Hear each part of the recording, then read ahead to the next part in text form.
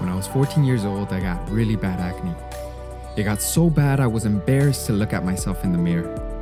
I walked through the halls of my school with my head down and never looked people in the eyes. I didn't want people to see what I had become.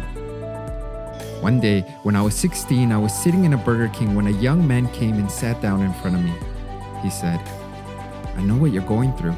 I went through the same situation. There's a solution." He told me about a medication I should take and walked away. That day I went home and stared at myself in the mirror. It was painful. Tears streamed down my cheeks. I cried uncontrollably. I knew I had to do something about it.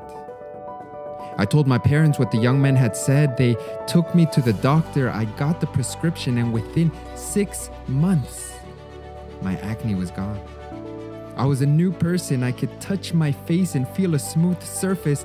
There were scars, many scars that I carry to this day, but the warts and blackheads were gone. Could it be that we go through life ignoring our flaws and personal demons?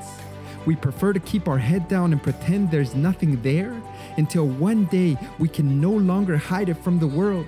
We're exposed as we really are, but that's not the end of the story.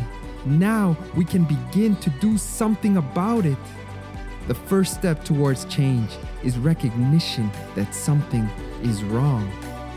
That's when healing begins. What do you see when you look in the mirror? Take a closer look.